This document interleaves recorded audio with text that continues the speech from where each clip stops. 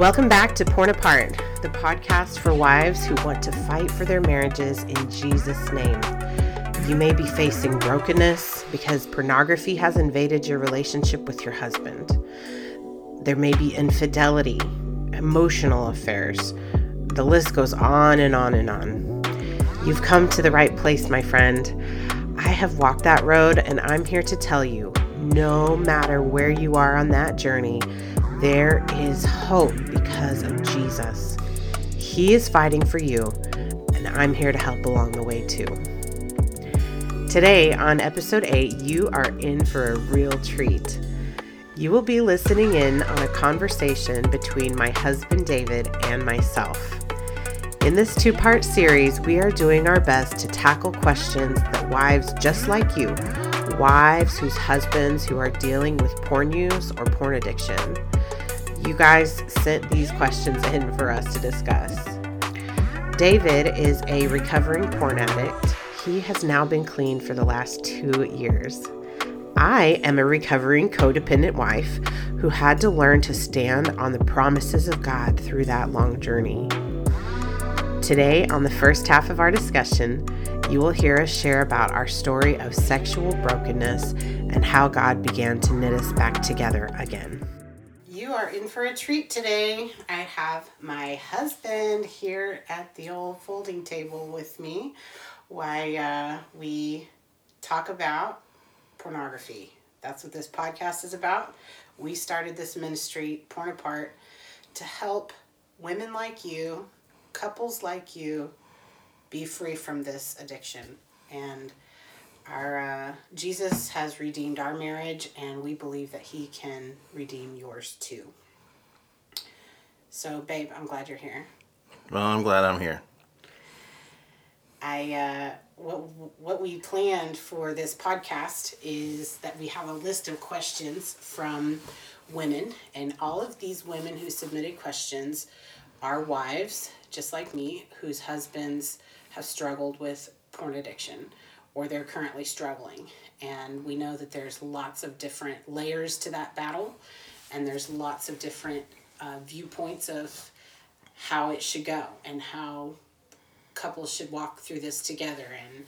And there's lots of conflicting information out there. So I just want to start with saying I'm so thankful for you being willing to share this part of your story, because we couldn't have this ministry, and we couldn't be helping the women, the wives that we're helping right now, if you weren't a courageous man of God who was willing for your story to be shared. So thank you so much for that. And thank you. Also, you might not know that David produces, edits all of my podcast episodes. So he's really the one that makes me sound good. And we're kind of figuring this podcast thing out together. But David's the one behind the scenes of all that. What's on your mind? What are you thinking right now? I mean, I want to do my part to help people that I can, whether it be wives understanding maybe a little bit of what's going through their husbands' minds, or, if one of their husbands wants to listen or wants to talk, I'm here for that too. Right, I'm glad you said that. We have started Porn Apart with a major focus on the wives of husbands who are addicted. And we know that there is a lot bigger bird's eye view to this problem. And I get messages from people all the time saying, hey, that there are women that struggle with this too, and there are wives that struggle with this too, or why aren't you doing anything to help the men who are struggling? All I can say is that we are just two people who felt like God was saying, use this, do this, and we're just taking it one day at a time, one step at a time, and literally recording these things after our kids go to bed at night. We both have jobs, we both work, we have kids, we homeschool our kids. So literally we're sitting at a card table in a spare room in front of a microphone just saying, Lord, we want you to use us. And we have a little Facebook ministry going and a little podcast going, and we have big vision for what we want to happen with Porn Apart, and we want it to be full-fledged David being able to lead and help men and maybe have his own podcast or his own side for the men and my own side for the women. But we're just taking baby steps to see if we can get there. All right, so I'm going to ask really tough questions today. And I have tough questions, and the women submitted tough questions, but I know that just in general, sharing this story is not easy. And bearing these parts of your soul and anyone sharing their deepest, darkest sin, gosh, that terrifies me. And I just admire you so much for being willing to sit here and to share this. I hope you know I'm crazy about you. And everyone listening should know that too. And that I think you're so brave. I just want to start in case we have first-time listeners on here, because I think there's a good chance there will be. Would you just tell us a little bit, you don't have to go super deep, but a little bit of how your porn addiction started and just the story of how that happened, and then I'll pick up when we got together. I would say that when it all started, it wasn't a thought of that this is a porn addiction that's starting. In the first time that I remember is the 7th grade, a friend brought their dad's Playboy to school, and it kind of got passed around. And from there, it just kind of came a how far can you go? What can you get away with? It wasn't in my family as far as some of that was. And so you just found it wherever you could, because when I was in school, there was no internet. It wasn't as easily accessible as it is now. And so, I know as a parent, I'm terrified with my kids, what they can find on the internet, and just want to protect them from what they can because of where I've been. And I think what happens with pornography is that it starts off what you think may be innocent, and it's kind of like that. It's just not enough. And so then you got to go to the next step and the next level and the next level and the next level and the next level. And, back then you did what you could to find it where you could. And it wasn't always accessible, but you did what you could. Yeah, I think sometimes that's the way that our enemy Satan likes to work in us, is that it starts small and it seems just tiny and enticing and kind of like it doesn't hurt anybody, and it's exciting. And whether that is the sin of pornography or of other sexual sins or other sins in general, that it's a slow fade. It's like that old story of the frog in the water on the stove. If you throw a frog into boiling water, it jumps out. But if you put the frog in lukewarm water and slowly heat up water, he'll boil to death. And I think that's what happens when men, especially God-fearing, Jesus-loving men, get trapped in this addiction, is that water has slowly been turned up over time. And yes, there's choice involved. Yes, there's conviction involved. The Holy Spirit is obviously there, but there's also spiritual warfare involved too. And I don't ever want to mince words about that, because I think so many times our evangelical Christian culture will just say, well, that's just disgusting. They just need to stop. And that isn't the reality. Like, any man that has been willing to talk to us about this have all basically said the same thing, is that it didn't feel wrong at first. And Satan began his attack when they were young, and it grew over time. So I come into play in David's story when we got together and we felt like God was leading us to marriage. And I could tell that we were having really serious conversations and talking about the future. And I was starting to get the feeling that he was going to ask me to marry him. And I knew that I had sexual sin in my past, that prior to becoming a believer, I had several sexual partners, and that God was very clearly speaking to me that I needed to share about my own struggle in the area of sexual sin with my would-be future husband. And when we did that, I'm not sure you were ready to hear everything that I had to say. And I also was not ready to hear what you had to say, because you also shared about your struggle with porn addiction. And I did not see that coming. And I don't know if you remember, you probably do, but we took some time away from each other to separate and to pray and to hear from the Holy Spirit. And you were walking in victory at that time. And in my mind, I sort of felt like, okay, he's walking in freedom, he's walking in victory from this thing that he's had in his past, and we'll get married and we'll have lots of sex, and that'll solve the problem because I'll be the best wife ever, and I'll make sure that he never wants for anything else besides our marriage bed. And that just shows my naivety about how all of that spiritual warfare works, which I learned over time. And I think it also shows what peels back the onion layers a little bit on what evangelical churches for decades have taught couples, young couples, and older couples about how to keep themselves from sin, and that a good regimen of sex is a part of that. And while I believe that's true, I don't think it's the whole answer to the whole story. So, what do you remember about that time that we were getting together and we shared those parts of our past with each other? I remember, having that conversation, but for me, I thought that it really was the end, and that, it was going to be done. But it wasn't. I mean, it really is that spiritual attack, that spiritual warfare that's there that you have to fight on a daily basis. Unfortunately, I think that the church, when I was growing up at least, when you went to church, you put on your best face. It wasn't about bringing the sin that you had in your life or the things that you were struggling with, because it was almost like when you showed up to church, you were supposed to be the perfect Christian. That you didn't have anything going on in your life, that there was nothing behind the scenes. There was, that when you showed up, this is who you were, and there was nothing that you were struggling with. When in reality, most people that come to church have something.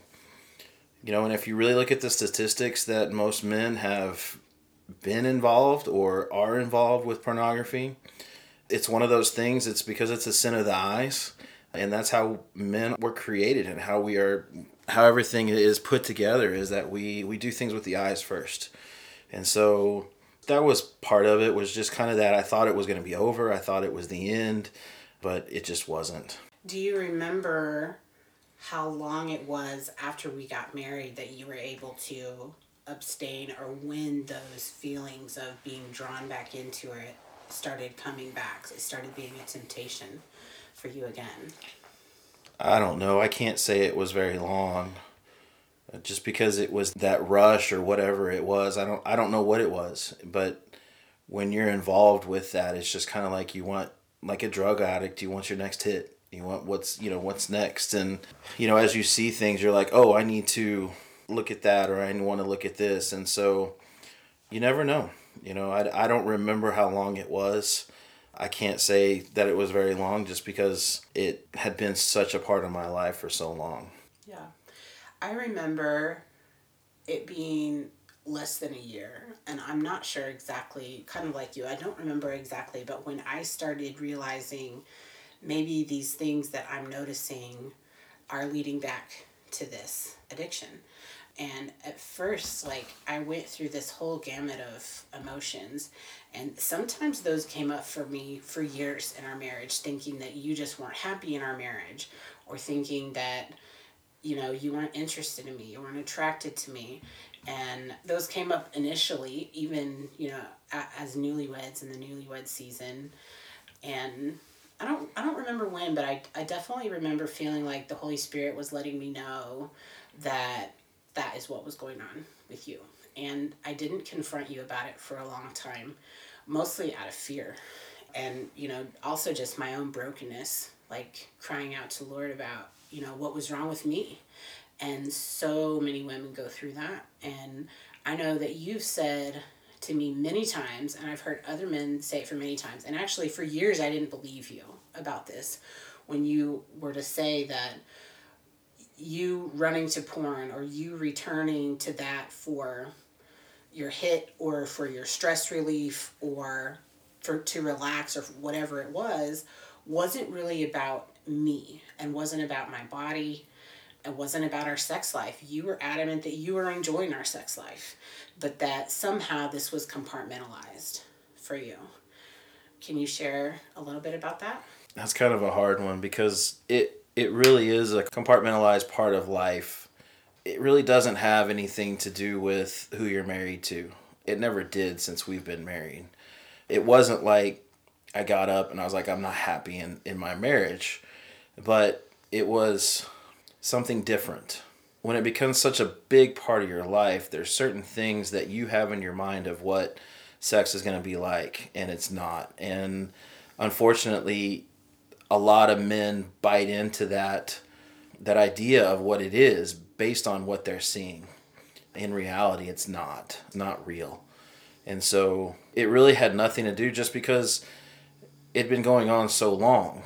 If it was something I think that I started after we'd gotten married, it'd be different. Mm-hmm. But because it had been going on so long, it didn't have anything to do with you. You know, when you're in something for so long and somebody else or something else comes into the fray of everything, it's not really about that thing. It's that it's been going on so long that it's become such a part of who you are. So I have two questions or thoughts that kind of spur off of that.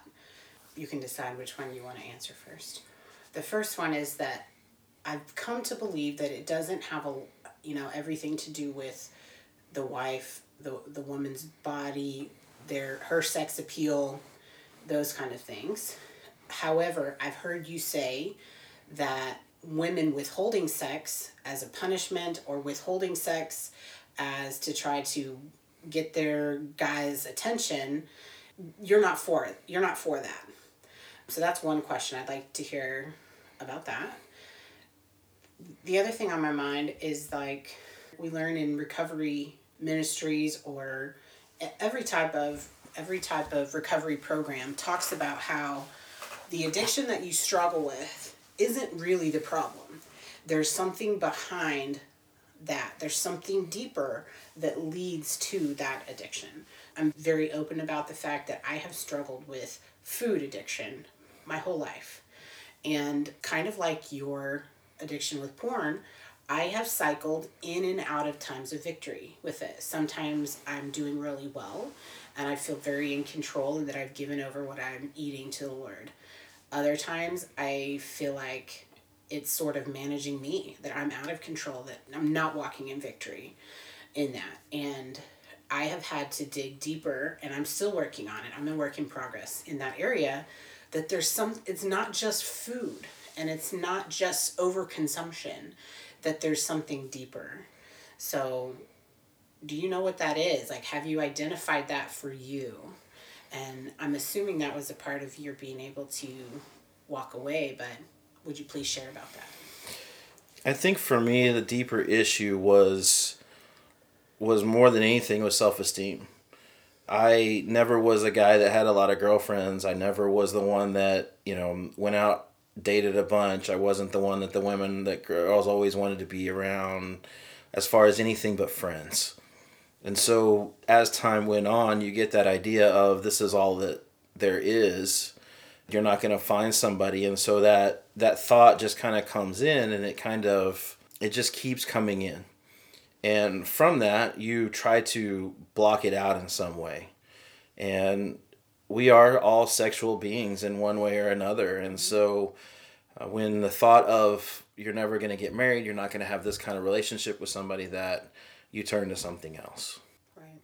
I know, too, that you've shared with me that there were certain times in our marriage that if you and I were kind of at odds with each other, or if we had a disagreement or a spat or something, that you would be tempted to run to that you'd be tempted to run to porn to kind of, I don't know, you share about that. Like, what do you think drew you to that?